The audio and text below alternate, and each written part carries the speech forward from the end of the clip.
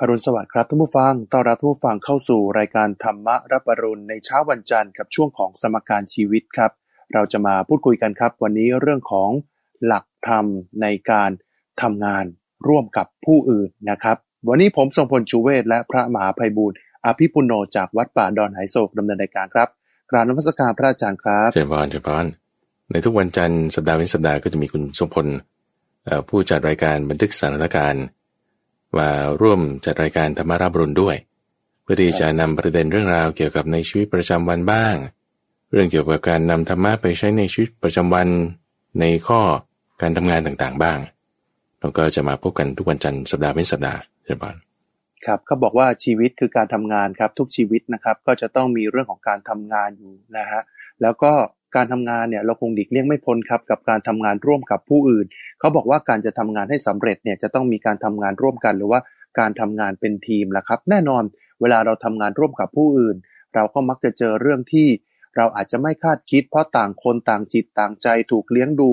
ปลูกฝังเนี่ยแตกต่างกันครับการกระทบกระทั่งย่อมเกิดขึ้นได้การที่มีความคิดเห็นไม่ตรงกันเกิดขึ้นได้นะครับแต่ละคนเนี่ยเขาก็มีความแตกต่างกันวันนี้เดี๋ยวเราจะมาวิเคราะห์กันครับว่าพฤติกรรมพฤติการต่างๆเนี่ยในการทำงานร่วมกันเนี่ยจะมีรายละเอียดอย่างไรกันบ้างนะครับอันนี้จะเป็นกรณีศึกษาจากการที่เราได้พบเจอคนแบบนั้นแบบนี้กันนะครับเรามาดูเรื่องของการทำงานร่วมกันก่อนนะครับเวลาเราไปทำงานเนี่ยในออฟฟิศหรือว่าไปทำงานที่ไหนก็ตามเนี่ยบางคนเขาบอกว่าเขาจะเจอคนประเภทนี้คนประเภทนี้เนี่ยเขาคือคนที่มีความมั่นใจในตัวเองสูงมากเพื่อนร่วมงานหรือว่าเจ้านายเนี่ยแหละมีความมั่นใจในตัวเองสูงมากถือว่าตัวเองเนี่ยศึกษามาเยอะทำงานมานานมีความมั่นใจแล้วก็จะไม่ค่อยถามความเห็นใครไม่ค่อยจะไปร่วมงานกับใครแต่งานเนี่ยทำออกมาดีแต่จะจัดการเองทั้งหมดเลยครับคำถามอยู่ที่ว่าแล้วแบบนี้เนี่ยจะเตือนเขาอย่างไรดีคือแบบว่าไม่ค่อยฟังคนอื่นใครจะแนะนำอะไรก็ไม่ฟังแต่ว่าตัวเองก็ทำไปเองได้ดีอย่างนี้ถูกไหมล่ะครับในกรณีเคสที่ว่าเรามีเพื่อนที่ร่วมงานเอาหลักธรรมก่อนดีไหมคุณสมบัติเอาหลักธรรมก่อนนะว่าการที่เราต้องทำงานร่วมกับคนอื่นเนี่ยแสดงว่าเรามีเพื่อนคำว่าเพื่อนเนี่ยหมายถึงบุคคลที่เราจะต้องเกี่ยวข้องด้วยคือไม่ใช่แค่ตัวเราอย่างเดียวในความที่ต้องเกี่ยวข้องกับคนอื่นเราก็จะเจอคนหลายแบบอย่างที่คุณสมบัติว่าในข้อแรกก็คือแบบมั่นใจในตัวเองสูงมากเราก็จะ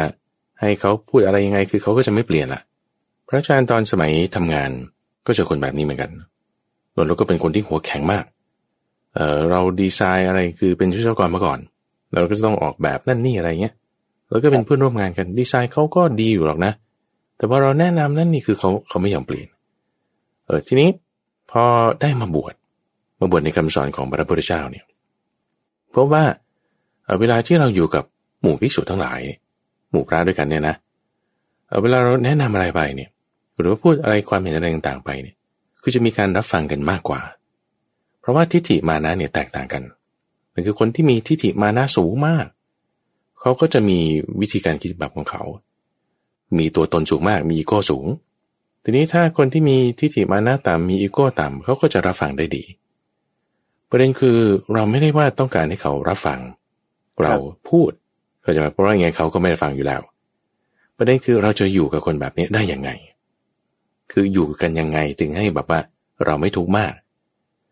เราจึงต้องเข้าใจลักษณะของคนที่เป็นกัลยาณมิตรกับคนที่เป็นปาปมิตรท่านแบ่งมิตรไว้สองส่วนอย่างคำว่ากัลยาณมิตรเนี่ยเราจะได้ยินอยู่เป็นประจำคำที่จะตรงข้ามกับกัลยาณมิตรก็คือปาปมิตรคือเพื่อนชั่วที่จะนำความไม่ดีมาให้โดยแบ่งเป็นสองส่วนแต่คือนี้เรากำลังนิสัยวิเคราะห์นะว่าคนที่มีอุปนิสัยแบบเนี้ยไม่ยอมฟังคนอื่นเนี่ยเขาเป็นมิตรประเภทไหนแล้วเราจะตอบสนองกับเขาแบบไหนโอเคนะหรือคุณสมบัติฟังเนื้อหาข้อมูลส่วนนี้ดูแล้วดูซิว่าวิเคราะห์ว่าคนแบบนี้เป็นคนแบบไหนท่านแบ่งเพื่อนที่ไม่ดีออกเป็น4ประเภทนะปาปมิตรเนี่ยเป็น4ประเภทประเภทแรกนี่คือเป็นคนปอกลอกคนปอกลอกนี่หมายถึงว่าคิดจะเอาแต่ได้ฝ่ายเดียวเวลาจะเสียเนี่ยให้นิดเดียวเวลาจะเอาเนี่ยเอามากแต่เวลาจะมีกิจเรื่องงานอะไรไม่ช่วยไม่รับทำแล้วก็คบนี่เพราะว่าเห็นประโยชน์อย่างเดียวนี่คือคนปอกลอกประเภทที่หนึ่งครับในฝ่ายไม่ดีประเภทที่สองในฝ่ายไม่ดีคือคนดีแต่พูดเนี่ยก็คือว่าเก็บเอาของที่แบบล่วงไปแล้วมาปราศัย เรื่องนี้ผ่านมาตั้งนานแล้วยังจะมาพูดอยู่ได้หรือว่าอ้างของที่ยังมาไม่ถึงเหตุการณ์นี้ยังมาไม่ถึงแต่ก็จะพูดว่าอ้างนั่นอ้างนี่จะทำอย่างนั้นอย่างนี้ให้แต่ว่ามันยังไม่เคยมาเลยอย่างเงี้ยนะแล้วก็ที่3ก็คือสงเคราะห์ด้วยสิ่งหาประโยชน์ไม่ได้แล้วก็ที่4นี่ก็คือเมื่อมีกิจเกิดขึ้นแสดงความขัดข้องอย่าโอ้พึ่งไม่ได้ไม่ว่างนั่นนี่คือดีแต่พูดครับเพื่อนไม่ดีประเภทที่3คือคนหัวประจบลักษณะคนหัวประจบนี่ก็คือจะทำดีก็คล้อยตามจะทำชั่วก็คล้อยตามนั่นคือตามใจหมดจะดีจะชั่วไม่ว่าอะไรสนับสนุนเต็มที่แต่ว่าต่อหน้าสรรเสริญรับหลังนินทานี่คนหัวประจบเป็นแบบนี้แล้วก็ที่4ก็คือชักชวนในทางชิบหายบางทีก็จะชวนให้ดื่มน้ำเมาบางทีก็จะชวนให้เที่ยวตามตรอกซอกซอยในเวลากลางคืนชวนให้ไปดูมหรสพหรือว่าชักชวนให้เล่นการพนันนี่คือชวนไปในทางไม่ดีนี่คือคนเป็นพาปมิตรเพื่อนที่ไม่ดีครับโอเคนะ4ประเภทถัดมาในทางตรงกันข้ามเพื่อนที่ดีคือกัลยาณมิตรนี่ถึงว่ามีอีก4ประเภทหนึ่งเหมือนกันโดยแจกแจงถึงประเภทแรกก็คือมิตรที่มีอุปการะคำว่ามีอุปการะนี่ก็คือคอยให้ประโยชน์รักษาเวลาที่เราประมาทถ้าเรามีความประมาทเช่นประพฤติไม่ดีต่างๆนั่นนี่เขาคอยเตือนเราซึ่งแน่นอนบางทีเขาเตือนเราเนี่ยคือเป็นวาจาที่ไม่น่าฟังเพราะว่าถ้าเราจะไปยินดีในการทำไม่ดีใช่ไหมแล้วเขามาเตือนเราจะไม่พอใจในความที่เขาจะมาพูดทวนกระแสจากที่เราจะไปทำโอเคนะข้อที่2ในความเป็นผู้มีอุปการะคือจะคอยรักษาทรัพย์ของเราถ้าเราประมาทแล้วข้อที่3เนี่ยเมื่อมีภัยเป็นที่พึ่งพำนักได้ข้อที่4ถ้าบอกว่ามีเหตุจำเป็นเดือดร้อนต่างๆยิ่งให้พึ่งได้เพิ่มเป็น2 เท่าจากที่เคยได้ออกปากเอาไว้ในประเภทที่2ของกัลยาณมิตรคือมิตรร่วมทุกข์ร่วมสุขมิตรร่วมทุกข์ร่วมสุขนี่ก็คือเป็นคนที่บอกความลับของตนกับเพื่อน2ปิดความลับของเพื่อนนะถ้าเขาบอกความลับเราก็ปิดความลับเขาได้3ไม่ละทิ้งในยามอันตรายแล้วก็4แม้ชีวิตก็สละให้กันได้นี่คือมิตรร่วมทุกข์ร่วมสุขคือเพื่อนตายว่างั้นเถอะครับแต่มาคือมิตรแนะประโยชน์มิตรแนะประโยชน์เนี่ยจะมี4คุณสมบัติคุณสมบัติแรกก็คือห้ามจากความชั่ว2ให้ตั้งอยู่ในความดี3ให้ฟังสิ่งที่ไม่เคยได้ฟัง4บอกทางสวรรค์ให้ส่วนมิตรข้อสุดท้ายประเภทสุดท้ายคือมิตรมีความรักใคร่ก็จะมีคุณสมบัติ4อย่างคือ1ไม่ยินดีด้วยความเสื่อมของเพื่อน2ยินดีด้วยความเจริญของเพื่อน3ห้ามคนที่กล่าวโทษเพื่อน4สรรเสริญคนที่สรรเสริญเพื่อนโอเคนะนี่คือมิตรที่ท่านแจกแจงเอาไว้มีทั้งหมด8ประเภทแบ่งเป็น2ฝ่ายละ4ประเภทโดยฝ่ายที่ไม่ดีก็คือมิตรปอกลอกมิตรดีแต่พูดคนหัวประจบคนชักชวนในทางไม่ดีนี่คือฝ่ายไม่ดีเป็นปาปมิตรส่วนฝ่ายดีมี4ประเภทก็คือมิตรมีอุปการะมิตรร่วมทุกข์ร่วมสุขมิตรได้ประโยชน์มิตรมีความรักใคร่ทีนี้พอเราได้ฟังข้อมูลต่างๆเหล่านี้แล้วเนี่ยเราไปพิจารณาดูคนที่มีความมั่นใจในตัวเองสูงไม่ค่อยเป็นมิตรกับคนอื่นผู้จาจะไม่ค่อยเข้าหูใช่ไหมแต่ว่าทำงานดีคนอื่นเนี่ยไม่ค่อยฟังแล้วถามว่าเขามีโทษอะไรในความเป็นคนไม่ดีบ้างถ้าเราจะพิจารณาดูดีๆนะคุณสมบัติเราจะเห็นว่าครับมันก็ไม่ค่อยมีนะใช่ไหมครับคือเขาก็ไม่ได้เป็นคนไม่ดีชั่วช้าลามกหรือว่าทำผิดศีลอะไรต่างๆนี่นะก็คือเขาไม่ใช่เป็นคนไม่ดีเพียงแต่ว่าลักษณะการแสดงออกที่ว่าการที่จะร่วมงานกันเนี่ยมันไม่มีแสดงว่าทักษะในข้อนี้เขาไม่มีทีนี้ประการหนึ่งก็คือว่าก็ในเมื่อเขาไม่ได้เป็นคนชั่วเป็นคนไม่ดีอะไรคำถามคือเราจะเป็นมิตรแนะประโยชน์ให้เขาได้ไหมมิตรแนะประโยชน์คืออะไรนะคือให้ตั้งอยู่ในความดี2ห้ามเสียจากความชั่วเพราะนั้นความดีในความที่ว่าคุณทำงานเป็นทีมด้วยกันนะเนี่ยมันจะเข้ากันได้เนี่ยเราควรจะแนะประโยชน์เขาครับเข้าใจไหมคือการที่เราจะแนะประโยชน์เนี่ยคือเราจะกลายเป็นมิตรแนะประโยชน์กับเขาเลย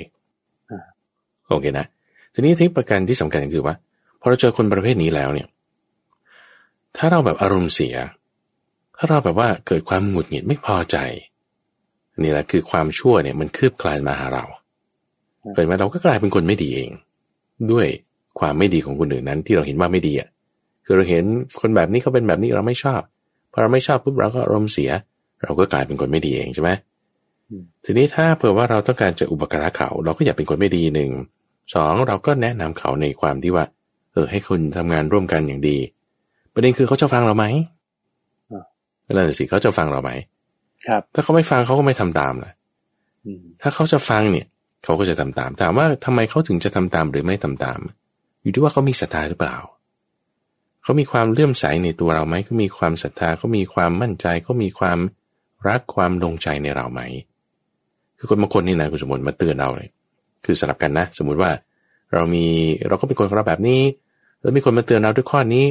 บางทีเราก็ไม่ฟังเพราะว่าทำไมฉันต้องฟังเธอแต่ว่าบางคนเตือนเราฟังโอเคไหมก็อยู่ที่ว่าคนเตือนเราเนี่ยมันใครเรามีความรักความพอใจความเลื่อมใสความยินดีในคำพูดของคนนั้นเขาบ้างน้อยเท่าไหร่เพราะฉะนั้นถ้าเราจะต้องการอุปการะเขาหมายความว่าให้เขาตั้งอยู่ในความดีแนะประโยชน์เนี่ยเราต้องมี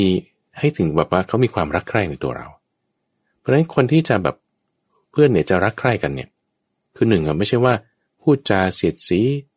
ทิ่มแทงกระแนะกระแหนนี่เขาจะไม่รักเพราะฉะนั้นก็ต้องพูดจาด้วยคำที่พูดจาไพเราะด้วยการที่ไม่กล่าวคำยุยงให้แตกกันแต่ว่าเป็นคนที่เป็นคนตรงๆต่อหน้าก็สรรเสริญรับหลังก็สรรเสริญเอาเรื่องดีๆมา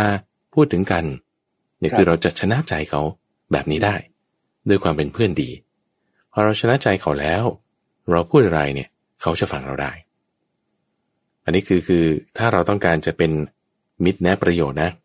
ครับแต่เนี่ยถ้าผมว่าแบบไม่ได้เกี่ยวข้องกันมากก็คือต่างคนต่างไปเราอาจจะไม่ได้ต้องทำอะไรก็อยู่ต่างคนต่างอยู่เขาไม่ได้มาเป็นคนไม่ดีอะไรไม่ได้ผิดศีลอะไรโอเคนะอันนี้นี่คือประเด็นที่บอกว่าเกี่ยวข้องกับเพื่อนคนนี้ครับพระอาจารย์เนี่ยพอมาบวชแล้วก็มาอยู่กับพระภิกษุด้วยกันเนี่ยนะเพราะว่าตอนที่อยู่เป็นฆราวาสเนี่ยบางทีคนนั้นก็มาสอดแทรกชอบเอางานของคนอื่นไปทำหรือชอบโยนงานมาให้คนอื่นหรือแบบว่าบางทีก็มีปัญหากันในที่ทำงานแต่พอมาบวชเป็นพระเนี่ยพบว่าอย่างพระสงฆ์เนี่ยเราก็กวาดลานวัดใช่ไหมกวาดลานวัดบางทีเรามีงานเร่งด่วนเราต้องรีบไปเรากวาดตรงโซนที่เรารับผิดชอบยังไม่เสร็จคนอื่นเขาก็มารับผิดชอบแทนให้เราก็ไม่ได้ว่ากันไม่ได้ด่ากันไม่ได้มามีปัญหาให้กันคือแบบว่าช่วยเหลือกันและกันเนี่ยทำให้รู้สึกว่าการมาบวชเป็นพระเนี่ยคือเหมือนกับแค่ย้ายบริษัทนะคุณสมบัติโดยผู้บริหารแล้วก็คือ CEO ของบริษัทอย่างเงี้ยแล้วก็โอ้โหเป็นพระพุทธเจ้าโอ้มีความฉลาดหลักแหลมแล้วก็เพื่อนร่วมงานคือเหล่าภิกษุทั้งหลายนี่โอ้เป็นคนที่แบบรับฟังช่วยเหลือแล้วก็ไม่มีอีโก้สูงครับแล้วก็เงินเดือนนี่ก็ตามแต่ความเพียร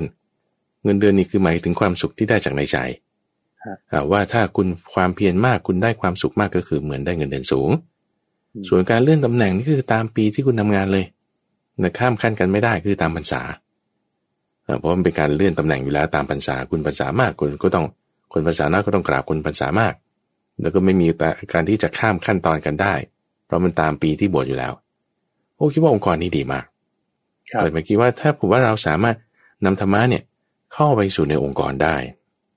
พฤติกรรมหรือว่าattitude ทัศนคติของคนเนี่ยจิตใจมันจะนุ่มนวลนี่คือถ้ามีศีลสมาธิปัญญาเนี่ยจิตใจของเราจะนุ่มนวลทีนี้ด้วยความที่ว่าเขาแข็งกระด้างไม่รับฟังคนอื่นแสดงว่าจิตใจนี่ยังมีนิวรณ์อยู่บ้างแน่นอนครับแต่อย่างน้อยถ้ามีศีลนะนี่ยังพอพูดกันได้คือมีศีลแต่ยังไม่มีสมาธิไงจิตใจยังแข็งกระด้างจะทำไงให้มีสมาธิก็ค่อยๆแนะนำบางทีก็ต้องแบบอาศัยความเป็นกัลยาณมิตรให้เขารักใคร่พอใจเราแนะนำไปอะไรเขาฟังอย่างเงี้ยฝึกทำสมาธิต่างๆจิตใจมันจะนุ่มนวลลงจะค่อยพูดกันไปได้ครับอันนี้เป็นวิธีการชนะที่แบบอย่างดีถาวรแน่นอนใช่ไหม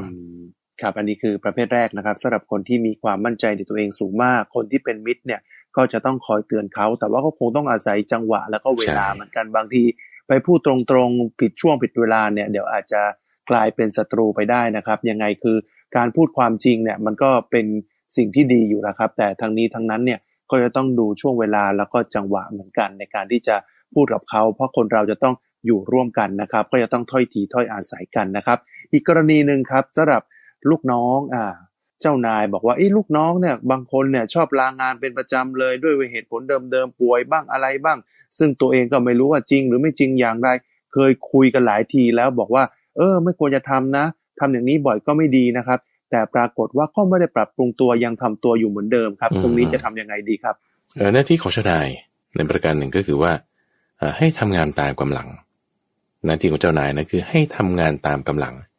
ให้อาหารและรางวัลต่างๆนี่ก็จะมีไปแสดงว่าถ้าเผื่อว่าประสิทธิภาพในการทำงานของเขาลดลงเราก็ต้องให้เขาทำงานตามที่เขาทำได้โอเคไหมหมายความว่าถ้าคุณแบบมอบหมายงานให้ชนิดหนึ่งที่ว่าจะต้องทำงานเป๊ะๆตามเวลานี้นั่นนี่มีจำนวนชั่วโมงแต่ปรากฏว่าเขาก็หายนั่นโบนี่เป็นอย่างนี้พฤติกรรมเนี่ยเราก็ต้องหนึ่งก็ต้องปรับงานก็ลดลงแต่ปรับงานก็ลดลงก็ต้องปรับเงินเดือนลดลงนี่ก็จะเป็นขั้นตอนของดีโมดนี่คือแบบปรับงานให้ต่ำลงตามความสามารถคุณเป็นแบบเนี้ยพฤติกรรมคุณเป็นแบบนี้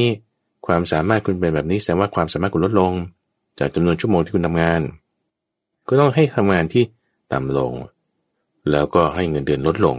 ตามงานที่เขาทำนั้นอันนี้สามารถทำได้นะคืออย่างนี้ตัวอย่างเช่นว่าเคยมีคนถามคำถามประเภทที่ว่าถ้าเป็นแอร์โฮสเตส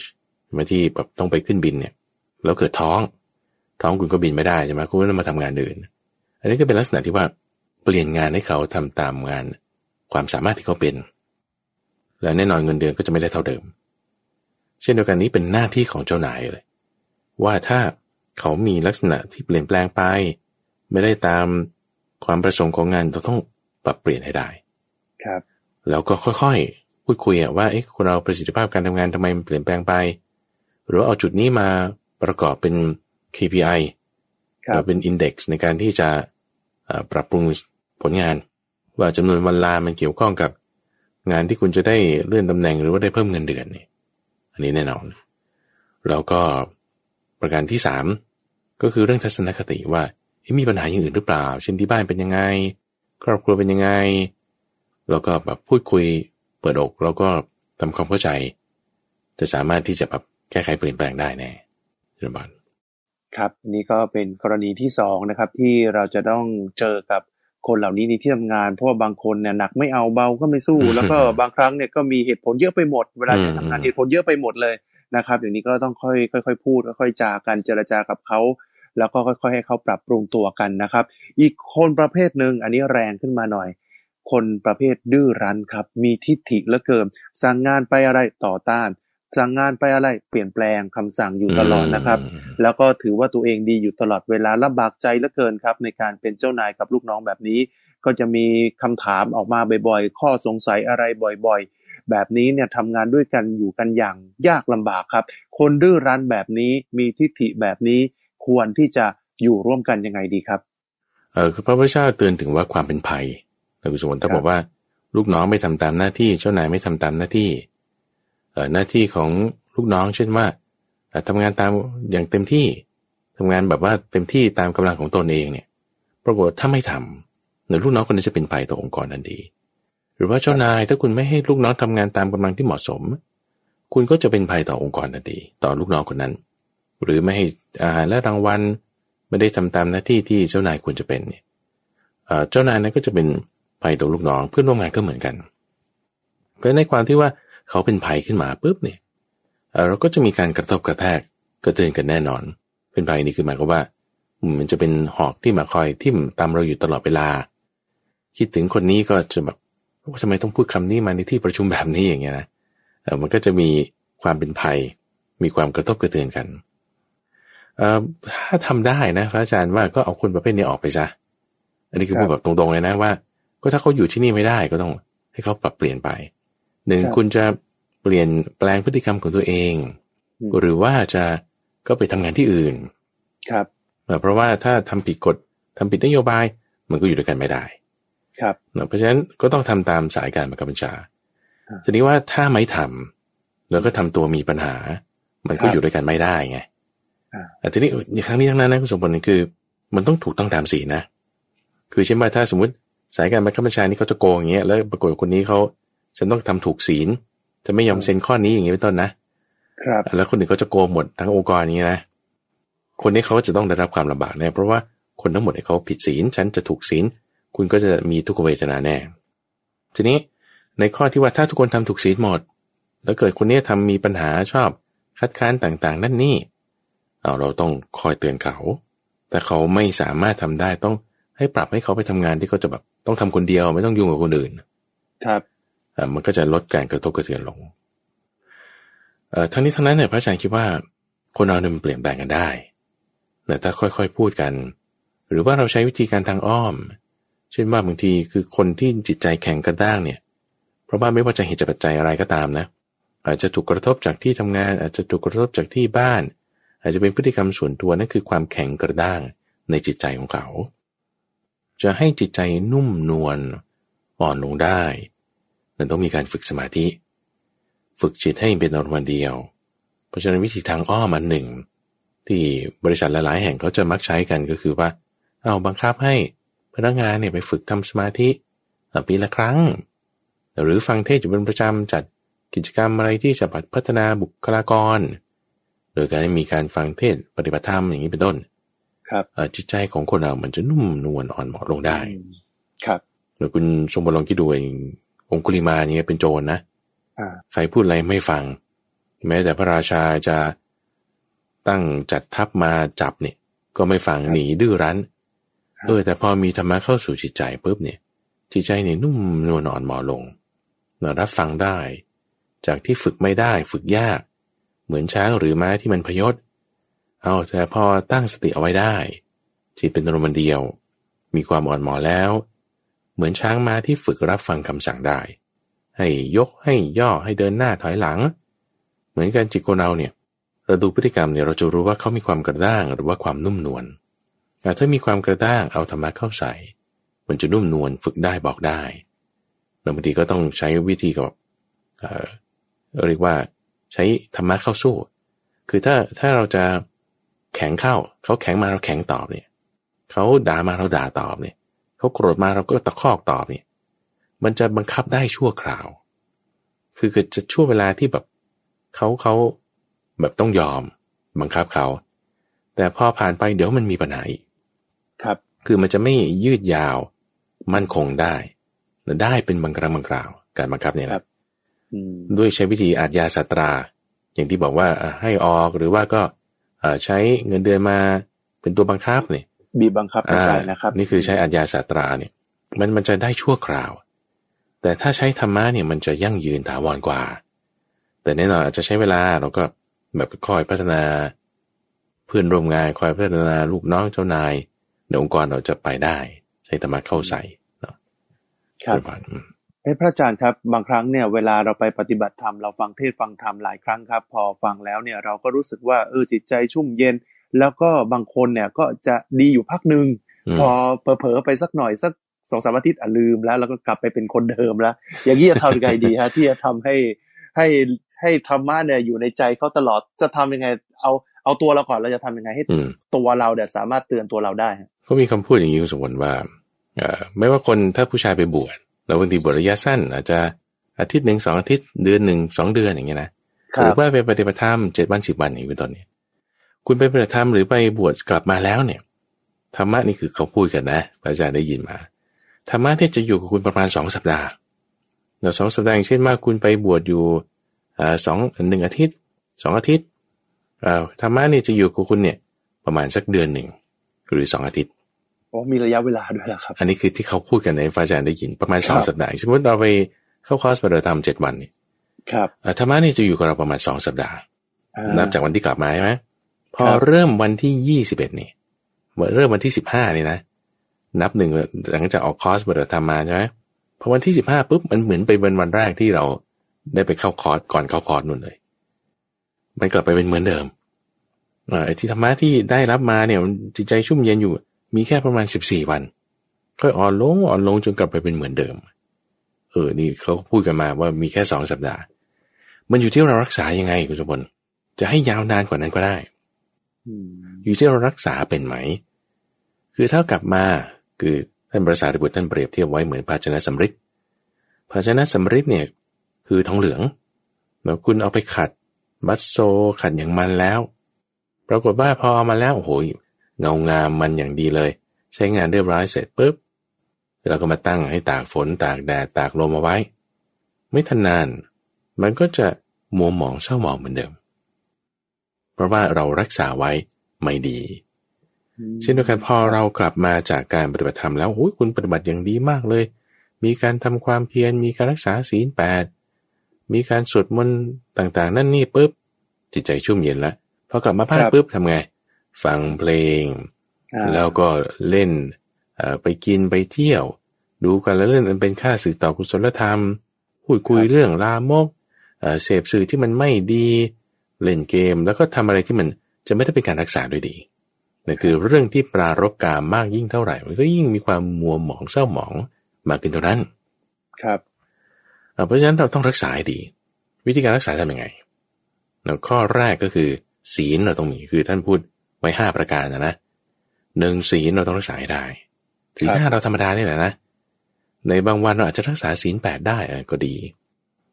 ถัดมาอีกเราต้องมีกัลยาณมิตรคือเพื่อนดีเพื่อนดีคำว่าเพื่อนดีหมายความว่า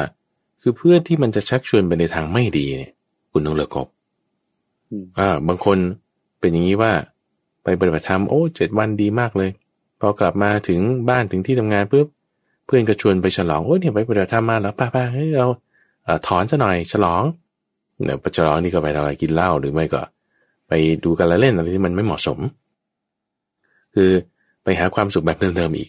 อันนี้ไม่ควรในลักษณะที่ว่าเพื่อนชักชวนไปในทางไม่ดีเนี่ยคือชักชวนในการเที่ยวดูมหรสพ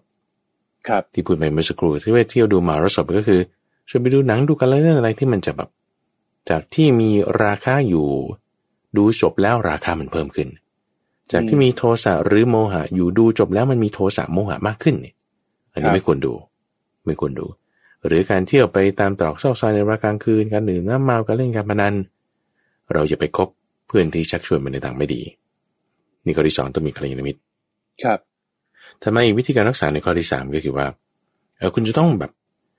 ให้ได้โดยไม่ยากได้โดยไม่ลำบากในธรรมะข้อต่างๆอย่างที่เราเคยได้มาคืออย่างอยู่ในวัดเนี่ยแน่นอนว่ามันเป็นสิ่งแวดล้อมที่ได้รับการควบคุมเอาไว้ใช่ไหมไม่ว่าจะไปปฏิบัติธรรมที่ไหนก็ตามเช่นว่าจะไม่มีดนตรีจะไม่ได้มีคนมาชวนเราไปกินข้าวเย็นรักษาศีล8อย่างเงี้ยนะหรือว่าสิ่งแวดล้อมเนี่ยก็จะเป็นสิ่งแวดล้อมที่ได้การควบคุมเอาไว้ทีนี้พอเรามาอยู่บ้านแล้วสิ่งแวดล้อมไม่เหมือนเดิมครับด้วยความที่ไม่เหมือนเดิมเนี่ยความง่ายของการที่จะเข้ามาในสื่อที่มันจะแหวกตาแหวกหูเราเนี่ยมันจะมากความที่เพียบพร้อมด้วยสิ่งที่เป็นธรรมะมันจะลดลงเพราะเราต้องจัดสิ่งแวดล้อมของเรานะว่าทำยังไงเราถึงจะได้ง่ายๆในสิ่งที่เป็นธรรมะได้เหมือนเดิมเช่นว่าในรถคุณขึ้นรถแทนที่ปกติจะเปิดฟังเพลงรักเพลงอกหักเพลงนั่นนี่โน่นเนี่ยก็เอาเทศกันธรรมะมาใส่แทนซะอย่างเป็นต้นเพื่อให้มันง่ายในการที่จะได้ฟังธรรมง่ายในการที่จะได้ยินได้ฟังเรื่องราวเหล่านี้อยู่เป็นประจำอันนี้ก็ที่3ก็คือต้องฟังธรรมอยู่เป็นประจำแทนที่จะดูการเล่นหรือสิ่งอะไรที่มันจะแบบแหวกหูแหวกตาเราทำไมอีกข้อที่4คือต้องทำความเพียรอยู่เป็นประจำความเพียรเนี่ยหมายความว่าตอนเราไปปฏิบัติธรรมเรานั่งสมาธิมากเลยวันหนึ่งนี่เป็นหลายชั่วโมงใช่ไหมล่ะแต่พอมาปฏิบัติอยู่ที่บ้านแล้วมันแหมบางทีชั่วโมงหนึ่งก็ยังยากแต่อย่างน้อยก็ต้องมีนะ5 นาที10 นาทีตอนเช้า5 นาที10 นาทีมันน้อยไปเอาสัก15 นาทีตอนเช้าตอนเย็นนี่ต้องมีครึ่งชั่วโมงบ้างบางครั้งยืดไป1 ชั่วโมงบ้างบางครั้งให้ได้มาอันนี้ต้องมีการทำความเพียรอยู่เป็นประจำครับถ้ามาอีกในข้อที่5ข้อสุดท้ายก็คือว่าเราจะรักษาให้ธรรมะอยู่ในจิตใจของเราได้มากกว่า2 เท่าของเวลาที่คุณไปปฏิบัติธรรมมาเนี่ยเราต้องมีการพิจารณาในชีวิตประจำวันอยู่เป็นประจำคือไม่ใช่แค่แบบฉันทำวันละครึ่งชั่วโมงเช้าวันละครึ่งชั่วโมงเย็นละนั่งสมาธิโอ้ยได้นี่รู้แล้วใช่ไหมแต่ระหว่างวันเนี่ยทอดทิ้งหมดเลย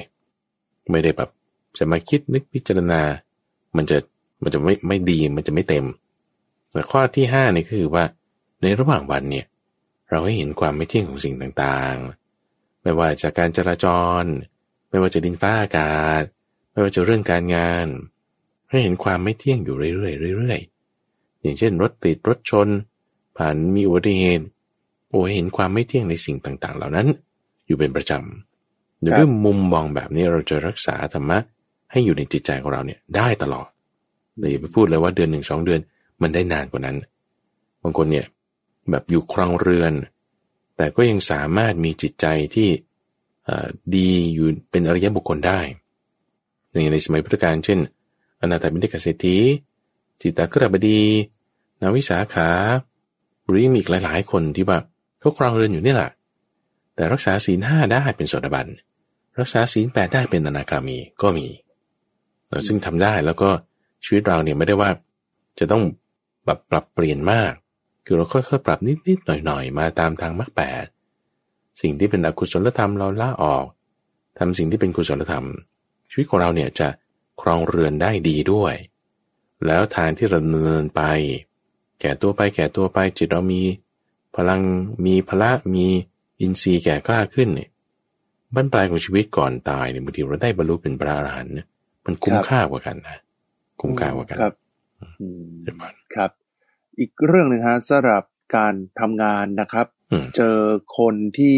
ปัญหาส่วนตัวเยอะปัญหาส่วนตัวเรื่องพ่อเรื่องแม่เรื่องครอบครัวภรรยาจะทิ้งลูกติดยาปัญหาส่วนตัวครับทำให้ทุกสิ่งทุกอย่างเนี่ยวุ่นวายไปหมดเลยครับไม่มีกระจิตกระใจในการทำงานถามว่าคนที่มีภาวะเช่นนี้เนี่ยควรที่จะปรับจิตปรับใจยังไงครับที่จะเอาเรื่องของส่วนตัวกับเรื่องของงานแยกออกจากกันทำให้มีประสิทธิภาพทั้งคู่ในข้อแรกก่อนว่าพื้นฐานจิตใจเขาเป็นคนดีไหมคือในความเห็นพระอาจารย์ในที่ว่าทุกคนเนี่ยคือมันเป็นคนดีอยู่แล้วคือเกิดมาเป็นมนุษย์ได้เนี่ยคือมันต้องมีบุญอยู่แล้วล่ะใช่ไหมแล้วทีนี้พื้นฐานจิตใจของเขาเนี่ยเป็นยังไงคือคนที่มาเกิดบนโลกมนุษย์เนี่ยจะมีอยู่เอาตามที่พระพุทธเจ้าว่านะเช่นว่าเป็นสัตว์ที่มาจากพรหมโลกมาเกิดหรือสัตว์ที่เป็นเทวดามาเกิดหรือสัตว์ที่เป็นสัตว์นรกมาเกิดโอเคนะสัตว์นรกมาเกิดเป็นมนุษย์ก็มีนะตรงนี้แหละจุดที่ว่าพื้นฐานจิตใจของเขาเนี่ยจะต่างกันเช่นพื้นฐานจิตใจของคนที่เป็นเทวดามาเกิดก็จะรักสวยรักงามทำความดีให้ทานต่างๆนั่นนี่นี่พื้นฐานจิตใจก็จะเป็นแบบนี้ส่วนพื้นฐานจิตใจของคนที่เป็นพรหมโลกเป็นสัตว์ในชั้นพรหมมาเกิดเนี่ยก็ไม่ค่อยจะน้อมไปถึงทางกามเท่าไหร่จะยินดีในความสงบเงียบๆง่ายๆชิวๆเย็นๆไปเงียบๆง่ายๆของเขานี่พรหมโลกส่วนถ้าเป็นประเภทที่ว่าเป็นสัตว์นรกมาเกิดเนี่ยคือจะแบบว่าจิตใจวุ่นวายชอบด่าทอนั่นนี่ผิดศีลทำสิ่งไม่ดีต่างๆเป็นประจำอันนี้คือเราดูตัวเราเองนะว่าตัวฉันนี่เป็นแบบไหนมาเกิดโอเคนะทีนี้คนเราเนี่ยมาเกิดเป็นมนุษย์แล้วเนี่ยด้วยความที่ว่าไม่ว่าคุณจะเป็นอะไรมาเกิดก็ตามท่านก็จะแยกเป็น2 ส่วนคือมืดหรือสว่างมืดหรือสว่างมืดคือแบบมีอุปนิสัยแบบเนี้ยแบบแย่ๆไม่ค่อยดีแล้วแถมยังเงินทองก็ไม่มากรูปร่างก็ไม่ดีคือแบบดูไม่ดีเลยเป็นสิ่งไม่ดีนะเคสที่คุณสมพลยกก็คือมีปัญหาส่วนตัวมากโอเคเราสามารถอนุมานลงจุดนี้ได้กับในเคสหนึ่งที่ว่าเกิดมาสว่างแล้วทุกอย่างเรียบพร้อมดีงามจิตใจสูงไม่มีปัญหาเรื่องการเงินการทองการศึกษาดีนี่ก็มาสว่างครับไม่ว่าจะมามืดหรือมาสว่างคุณควรไปสว่างอย่าไปมืดโอเคนะควรไปสว่างอย่าไปมืดทีนี้ด้วยความที่ว่าเราอยู่ร่วมกันในที่ทำงานเนี่ยคำถามคือเราจะเป็นเพื่อนที่จะแนะนำอุปการะเขาไหมในทางที่จะให้ไปทางดีไหมเช่นว่าเขามีปัญหาอย่างเงี้ยเราเป็นที่พึ่งในยามที่เขาเป็นภัยมีภัยเกิดขึ้นได้ไหมโอเคนะคือถ้าสมมุติว่าเราอยู่ในสถานะที่ทำไม่ได้เช่นมีปัญหาของส่วนตัวเราเองก็มีคือเราก็เป็นเพื่อนที่เป็นกัลยาณมิตรกับเขาไม่ได้ไงแต่ถ้าเราจะเป็นกัลยาณมิตรให้เขาในความที่ว่าพื้นฐานเขาดีนะบางคนเนี่ยมันเป็นอย่างนี้ว่าต่อเมื่อได้รับคำแนะนำได้รับความช่วยเหลือจึงจะมาทางดีได้ถ้าเผื่อไม่ได้รับคำแนะนำไม่ได้รับการช่วยเหลือก็จะตกไปในทางไม่ดีคนแบบนี้เราควรช่วยอาจารย์ว่าครับคือถ้าคนเป็นประเภทที่ว่าต่อให้ช่วยได้รับคำแนะนำได้รับความช่วยเหลือเขาก็จะมาดีไม่ได้นะอันนี้ไปรอพระพุทธเจ้าองค์ต่อไปคนแบบนี้ก็มีนะคือฉันอยากไว้คนไว้อยู่3 ประเภทก็คือคนที่ถ้าไม่ได้เห็นพระพุทธเจ้าหรือไม่ได้ยินคำสอนของพระพุทธเจ้าเขาก็มาดีของเขาได้อยู่แล้ว คือเป็นคนดีได้อยู่แล้วไม่มีปัญหาต่อให้จะได้รับคำสอนหรือได้รับการช่วยเหลือหรือไม่ก็ตามประเภทที่สองก็คือต่อให้ได้รับการช่วยเหลือได้รับฟังคำสอนได้เห็นพระพุทธเจ้าเขาก็จะมาดีไม่ได้แบบนี้ก็มีประเภทที่สองประเภทที่สามที่อย่างที่ว่าเมื่อสักครู่ว่าต่อเมื่อได้เห็นพระพุทธเจ้าหรือต่อเมื่อได้ฟังคำสอนหรือต่อเมื่อได้รับการช่วยเหลือแล้วจึงจะดีได้ถ้าไม่เห็นไม่ดีไม่ได้ก็จะไปในทางไม่ดีประเภทนี้พระพุทธเจ้าบอกคำสอนของพระองค์เนี่ยออกแบบดีไซน์ประกาศแสดงไว้เพื่อคนประเภทนี้เพื่อคนประเภทนี้เลยเพราะฉะนั้นเนี่ยถ้าบอกว่าเราดูพื้นฐานจิตเขาแล้วเขาน่าจะดีขึ้นมาได้นะเขาอาจจะแบบเจอโควิดบ้างเจอสถานการณ์ต่างๆบ้างเป็นอย่างนี้เอาลองช่วยดูเดี๋ยวนี้ช่วยเท่าไหร่ถึงจะพอคือเป็นคำถามถัดไปคำว่าเท่าไหร่นี่คือเท่าไหร่คือบอกว่าทางกายวาจาใจเราจะแบ่งได้ในข้อแรกก็คือว่าถ้าเราตัดสินใจว่าคนเนี้ยควรช่วยแสดงว่าเราเป็นมิตรผู้มีอุปการะแล้วโอเคนะเราเป็นมิตรผู้มีอุปการะเราเป็นมิตรแนะประโยชน์แล้วเราเป็นมิตรมีความรักใคร่แล้วเพราะว่าเราไม่ยินดีด้วยความเสื่อมของเขาไงนี่คือเขากำลังมีทางเสื่อมอยู่เช่นมีปัญหาต่างๆนั่นนี่ใช่ไหมเราไม่ยินดีด้วยสิ่งนี้คือเราไม่ควรยินดีด้วยความเสื่อมของใครก็ตามนะคุณสมบัตินะเช่นว่าเขามีทุกข์ได้รับทุกขเวทนาอย่างใดอย่างหนึ่งเสร็จปุ๊บเราก็จะมารำคาญว่าเนี่ยมันเป็นคนขี้อ้างนั่นนี่โน่นอ้างเล่ห์ต่างๆเพื่อที่จะขี้เกียจคือถ้าเราคิดอย่างนี้ปุ๊บเนี่ยบาปอกุศลธรรมเกิดขึ้นที่เราถูกไหมเราก็อย่าไปยินดีในความที่เขาไม่ได้ดีนั้นแสดงว่าเราไม่มีอุเบกขาแล้วเรามีความพยาบาทเรามีความยินร้ายแต่ที่เราต้องมีคืออุเบกขาที่เราต้องมีคือกรุณากรุณาเนี่ยคือโอ้ยมีความปรารถนาให้เขาพ้นทุกข์ที่เราต้องมีคืออุเบกขาอย่าให้จิตเราไปในทางต่ำเบรกจิตของเราเอาไว้ให้มันอยู่ในทางที่แบบอย่างน้อยก็ไม่หวั่นไหวไปในสิ่งที่ไม่ดีนั้นเราก็มีอุเบกขามีกรุณาแล้วถ้าเราต้องการอุปการะช่วยเท่าไหร่ถึงจะพอในการช่วยเนี่ยแบ่งเป็น3ระดับคือกายวาจาและใจโอเคทางใจเนี่ยให้ได้ไม่มีประมาณกรุณาเนี่ยอุเบกขาเนี่ยให้ได้อย่างไม่มีประมาณอย่าคิดว่าฉันให้แค่นี้พอ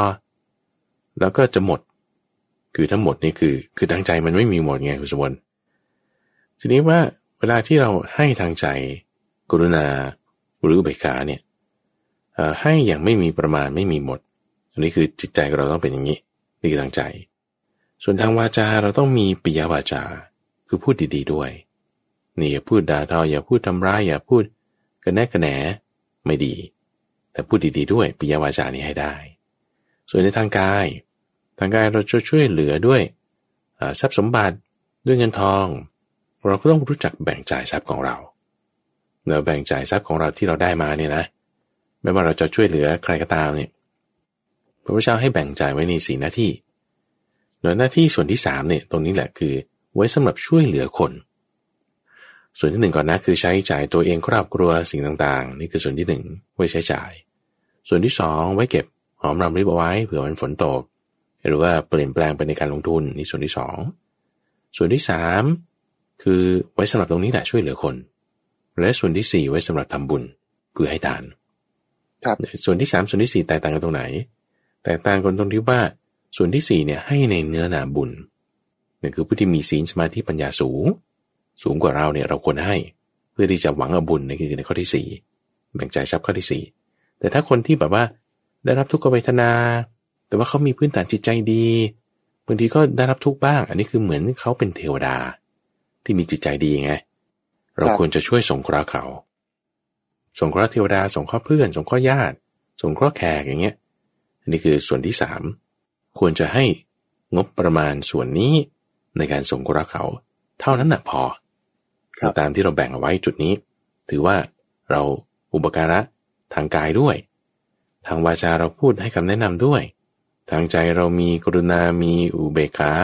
ให้ได้อย่างไม่มีประมาณไม่มีหมดครับด้วยกายวาจาใจสงเคราะห์แบบนี้เนี่ยเราจะกลายเป็นมิตรผู้มีอุปการะเลยมิตรผู้มีอุปการะเราก็จะเป็นการป้องกันในตัวว่าคือบางทีเราช่วยเหลือคนเนี่ยแล้วเขาก็มาหาผลประโยชน์จากเราเข้าใจไหมคือแบบว่า ใช่เราเป็นเครื่องมือแบบนั้นเป็นเครื่องมือ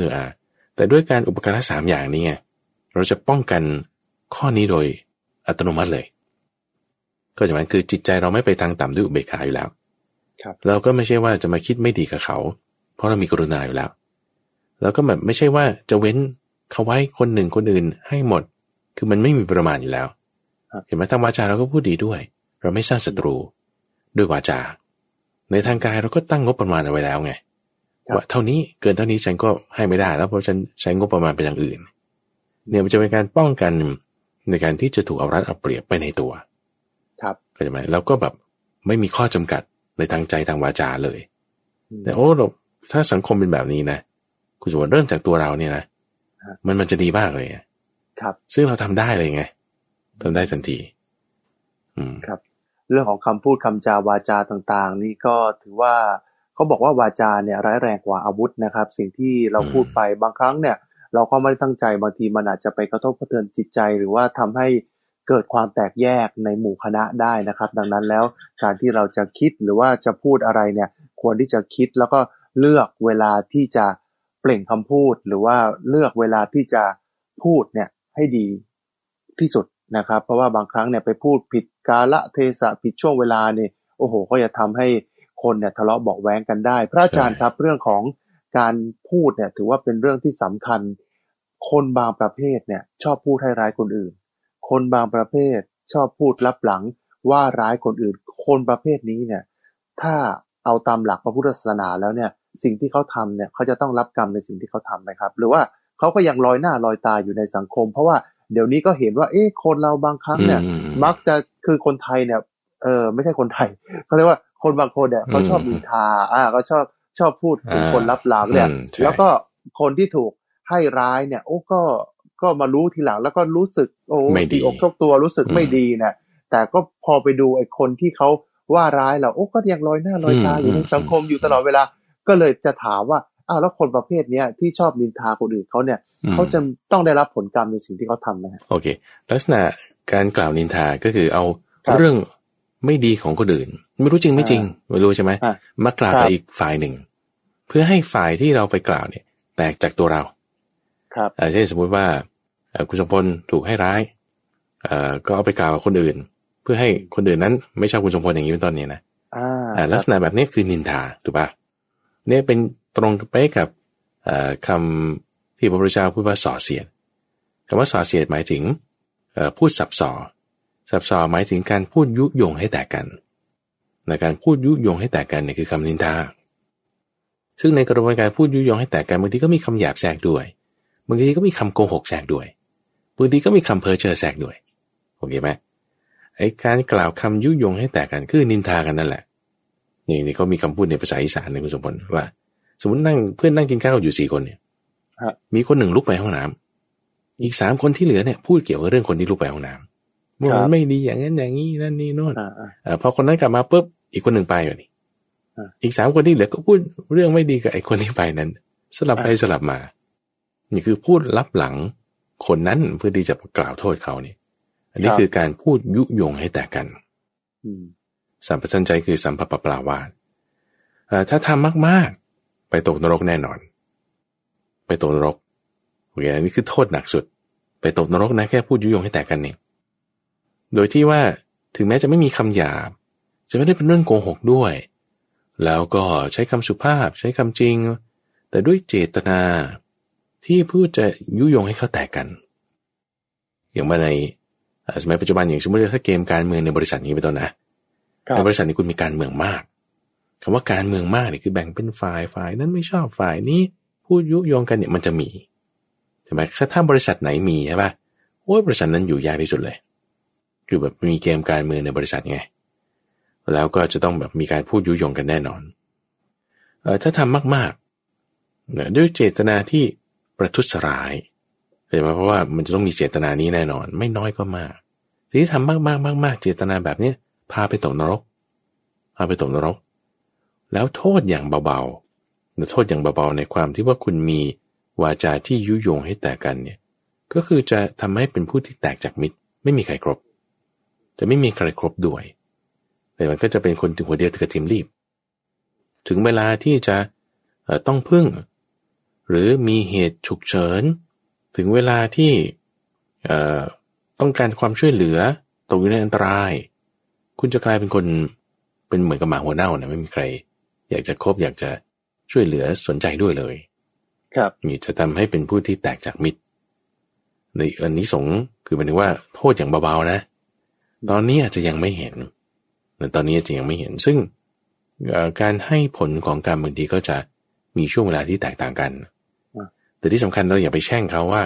ขอให้มันแบบได้ไปตรงโน้นเร็วๆอะไรเงี้ยคุณอย่าไปคิดอย่างนั้นเนี่ยเพราะว่าโทษมันจะเกิดกับเราเองครับแต่ให้แบบอดทนเอาอย่าให้เอาชนะคำไม่จริงด้วยคำจริงให้เอาชนะวาจาที่นินทารับหลังเนี่ยด้วยการพูดอ่อนโยนการเอาชนะแบบนี้จะสามารถเอาชนะได้อย่างยั่งยืนคือสมมติว่าถ้าเขานินทามาเราก็นินทาตอบเนี่ยเราก็แย่เหมือนกันแย่พอกันใช่ไหมครับเราก็จะสร้างความไม่ดีเป็น2 เท่าแต่ท่านพุทธทาสท่านเคยยกเปรียบเทียบไว้อย่างนี้คุณสมบัติบอกว่าถ้ามีสุนัขเห่าใช่ไหมแล้วเราก็เห่าตอบด้วยแล้วก็กลายเป็นสุนัข2 ตัวเกิดขึ้นเนี่ยซึ่งมันไม่ดีเลยเขาด่ามาเขานินทามาแล้วก็นินทาตอบด่าตอบก็กลายเป็นคูณ2นั่นไม่ถูกเอาชนะด้วยคำจริงเอาชนะด้วยเมตตาเอาชนะด้วยการไม่พูดเท็จเนี่ยเราสามารถที่จะแก้ไขเปลี่ยนแปลงได้โดยอย่างน้อยจิตใจเราก็ไม่ได้แย่ลงไปมากกว่านี้โดยการทำไม่ดีแต่ถ้าเราทำดีปุ๊บด้วยความดีนั้นจิตใจเราดีได้นี่ก็เป็นข้อให้คิด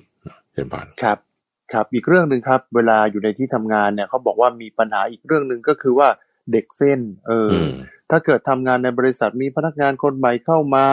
แล้วก็รู้เนี่ยคนนี้แหมนายฝากมาคนนี้เส้นเข้ามาเนี่ยแน่นอนสายตาของคนอื่นเวลามองเนี่ยก็ต้องมองคนนี้ไม่ดีแล้วก็เวลาทำงานร่วมกับคนอื่นก็จะทำงานร่วมกับคนอื่นไม่ได้เพราะคนอื่นก็ตั้งอคติทำให้มีผลกระทบต่องานแล้วก็การประสานงานเนี่ยก็ทำยากยิ่งขึ้นนะครับคำถามครับว่าจะอยู่กับคนนี้ยังไงคือจะต้องมีการปรับตัวทั้ง2 ฝ่ายแหละทั้งคนที่เข้ามาแล้วก็คนที่อยู่เดิมอยู่แล้วเนี่ยถ้าเราเป็นหัวหน้าหรือว่าเราเป็นคนในองค์กรเนี่ยเราควรที่จะมีการปรับตัวอย่างไรนะครับให้เข้ากับคนนี้ครับคุณสุบลพระอาจารย์คิดว่าคนที่มีเส้นเนี่ยนะคุณสุบลเป็นคนที่มีบุญนะอ๋อครับคิดว่าอย่างนี้นะเพราะว่าอะไรเพราะว่าเรื่องราวมีในพระไตรปิฎกเนี่ยอย่างลูกของอนาถบิณฑิกเศรษฐีหลานมั้งชื่อว่านายกาละเนี่ยครับนายกาละเนี่ยเป็นคนเจ้าชู้แต่ปรากฏว่าก็ไปเที่ยวแบบเขาเรียกว่าทำไม่ดีกับเมียชาวบ้านครับแล้วก็ชู้ประตูดินตอนกลางคืนเนี่ยก็ถูกจับได้มีอยู่ครั้งหนึ่งถูกจับได้เอามาออกอะไรตอนกลางคืนถูกราชบุรุษหมายถึงพวกทหารเขาจับได้ไปแสดงต่อพระราชาพระราชานี่ทำไมออกมาตอนกลางคืนโอ้ยไปทำไม่ดีกับภรรยาคนอื่นโอ้ยนี่ต้องเป็นโทษหนักมากนะเนี่ยเจ้าเป็นใครมาเป็นลูกของอนาถบิณฑิกเศรษฐีพระราชาทำไงปล่อยอันนี้คือแบบบางคนจะคิดว่าไม่ยุติธรรมใช่ปะเป็นอย่างนี้ตั้ง3 ครั้งคุณสมบัติ3 ครั้งว่า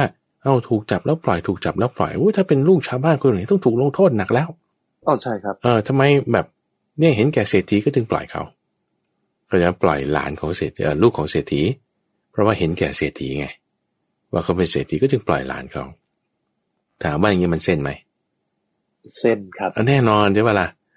อันนี้คือบุญยังรักษาเขาอยู่หมายความว่าไงหมายความว่าถ้าเป็นคนอื่นเนี่ยคือคุณทำความผิดเล็กน้อยบางคนเนี่ยทำความชั่วไม่ขึ้นเลยนะคุณสมบัติทำความชั่วไม่ขึ้นเลยคือแบบถูกทำนิดเดียวถูกจับได้ติดคุกติดตารางทำนั่นนี่แต่บางคนทำไมทำความชั่วมันขึ้นแท้ทำความชั่วต้องเยอะแยะไม่ถูกจับได้ทางตรงข้ามก็จริงนะเช่นบางคนทำบุญตั้งเยอะทำดีตั้งมากแต่ไม่มีใครเห็นเลยไม่ได้ดีสักทีบางคนทำดีนิดเดียวโอ้โหทำไมว่ามันได้ดีจริงๆก็ใช่ไหมคือลักษณะการให้ผลเนี่ยมันไม่เท่ากันอยู่แล้วครับนี่คือลักษณะสังคมแบบในสังสารวัฏนะมันเป็นอย่างนี้คนบางคนทำบุญนิดเดียวได้บุญมากคนบางคนทำบาปนิดเดียวได้บาปหนักเข้าใจไหมมันต่างกันสิเพราะอะไรมันอยู่ที่ว่าน้ำคุณมีมากหรือมีน้อยอย่างที่เคยเปรียบเทียบให้ฟังนะว่าถ้าเกลือผสมอยู่ในน้ำแก้วหนึ่งเค็มมากแต่ แต่ว่าเกลือก้อนหนึ่งผสมในน้ำแก้วหนึ่งมันก็จะเค็มแต่ถ้าเกลือผสมกันในน้ำแม่น้ำคงคาแม่น้ำเจ้าพระยาโอ้ยความเค็มมันแทบจะไม่ได้ลดเลยเพราะปริมาณน้ำที่มันมากเช่นเดียวกันบางคนเนี่ยมีบุญมาอยู่อย่างมากแล้วทำชั่วนิดหน่อยมันยังไม่ให้ผลมันยังให้ผลไม่ได้อย่างกรณีของนายกาละเนี่ยทำชั่วอยู่ตั้ง3 ครั้งเนี่ยแต่ยังไม่ให้ผลเพราะว่าบุญยังรักษาเขาไว้ด้วยความที่ว่ามีเส้นสายมีต่างๆนั่นนี่มันจะออกมาในรูปแบบนี้ในขณะที่บางคนทำชั่วนิดเดียวก็ถูกโดนหนักเลยเพราะว่าบุญเขารักษาได้แค่นี้เพราะฉะนั้นถ้าเราจะอนุมานกลับมาว่าคนที่ทำดีนิดหน่อยเช่นคุณเป็นลูกของคนนั้นคุณมีเส้นสายเนี่ยแล้วเขาได้รับเลื่อนขั้นต่างๆแสดงว่าคนนี้เขามีบุญเรามองอย่างนี้ก็ได้คนที่มีบุญเนี่ยเราควรคบไว้พระอาจารย์ว่าแล้วก็ควรจะแบบอยู่ด้วยกันอย่างมีความสุขอย่าไปมีอคติไม่ว่าจะแบบบางคนทำงานตามลำดับขึ้นมาก็ตามเรามีอคตินี่มันไม่ดีต่อให้เป็นเด็กเส้นหรือเด็กไม่เส้นคนที่เราชอบเราคนที่เราไม่ชอบเราอย่ามีอคติเลยคือถ้ามีอคติเพราะความรักอคตินั้นจะพาเราไปไม่ดีถ้ามีอคติเพราะความหลงเพราะความกลัวเพราะความโลภเพราะกลัวภัยเนี่ยอคติมันมี4 อย่างนะลำเอียงคำว่าอคตินี่คือลำเอียงเพราะรักลำเอียงเพราะโกรธลำเอียงเพราะหลงหรือลำเอียงเพราะกลัวเราไม่ควรมีอคติ4 อย่างนี้แม้แต่กับใครๆเลยแม้แต่กับญาติของเราแม้แต่กับคนที่เป็นเด็กเส้นมาแม้แต่กับคนที่เราไม่ชอบเพราะว่าถ้าเราไม่ชอบแล้วเราแบบมีอคติเนี่ยนั่นคือลำเอียงเพราะโกรธไงมันไม่ดีเพราะว่าเราจะไม่ได้ปฏิบัติตามธรรมพอเราไม่ได้ปฏิบัติตามธรรมมันจะมีช่องให้มารเข้าได้บาปกรรมนั้นก็จะให้ผลกับเราได้เพราะฉะนั้นเราควรจะรักษาความดีของเราไว้ถ้ามีเด็กเส้นเนี่ยเราควรจะแนะนำเขาให้ไปในทางดีอย่ามีอคติแล้วก็ให้ส่วนไหนพัฒนาได้พัฒนาส่วนไหนไม่ดีให้เลิกล้างเสียก็บอกเขาแนะนำเขาครับเนี่ยจะสามารถทำให้องค์กรเราไปได้แล้วเราก็จะแบบมีเพื่อนดีด้วยสามารถที่จะช่วยองค์กรพัฒนาไปในทางที่ดีได้นั่นเองครับครับทั้งหมดนี้ก็คือเรื่องของธรรมะที่นำมาใช้กับการทำงานครับการทำงานเนี่ยแน่นอนครับเราไม่สามารถทำงานคนเดียวได้ต้องมีการทำงานเป็นทีมอยู่ร่วมกับผู้อื่นครับการที่จะอยู่ร่วมกับผู้อื่นได้อย่างมีความสุขแล้วก็สงบสุขเนี่ยก็คือเราต้องมีธรรมะอยู่ในใจครับคนอื่นจะมีไม่มีมากมีน้อยไม่สำคัญที่เริ่มจากตัวเราครับเราต้องมีธรรมะอยู่ในหัวใจเราถึงจะมีการที่จะอยู่ร่วมกับคนอื่นได้อย่างสงบสุขแล้วก็สังคมก็จะมีความสงบสุขเช่นเดียวกันครับเอาละครับทั้งหมดนี้คือเรื่องราวที่นำมาฝากท่านผู้ฟังในรายการธรรมะรับอรุณในเช้าวันจันทร์ช่วงของสมการชีวิตครับวันนี้เวลาของทางรายการหมดลงแล้วครับผมทรงพลชูเวศและพระมหาไพบูลย์อภิปุโนจากวัดป่าดอนหายโศกขอลาท่านผู้ฟังไปก่อนพบกันใหม่ในครั้งหน้าสวัสดีครับเชิญพร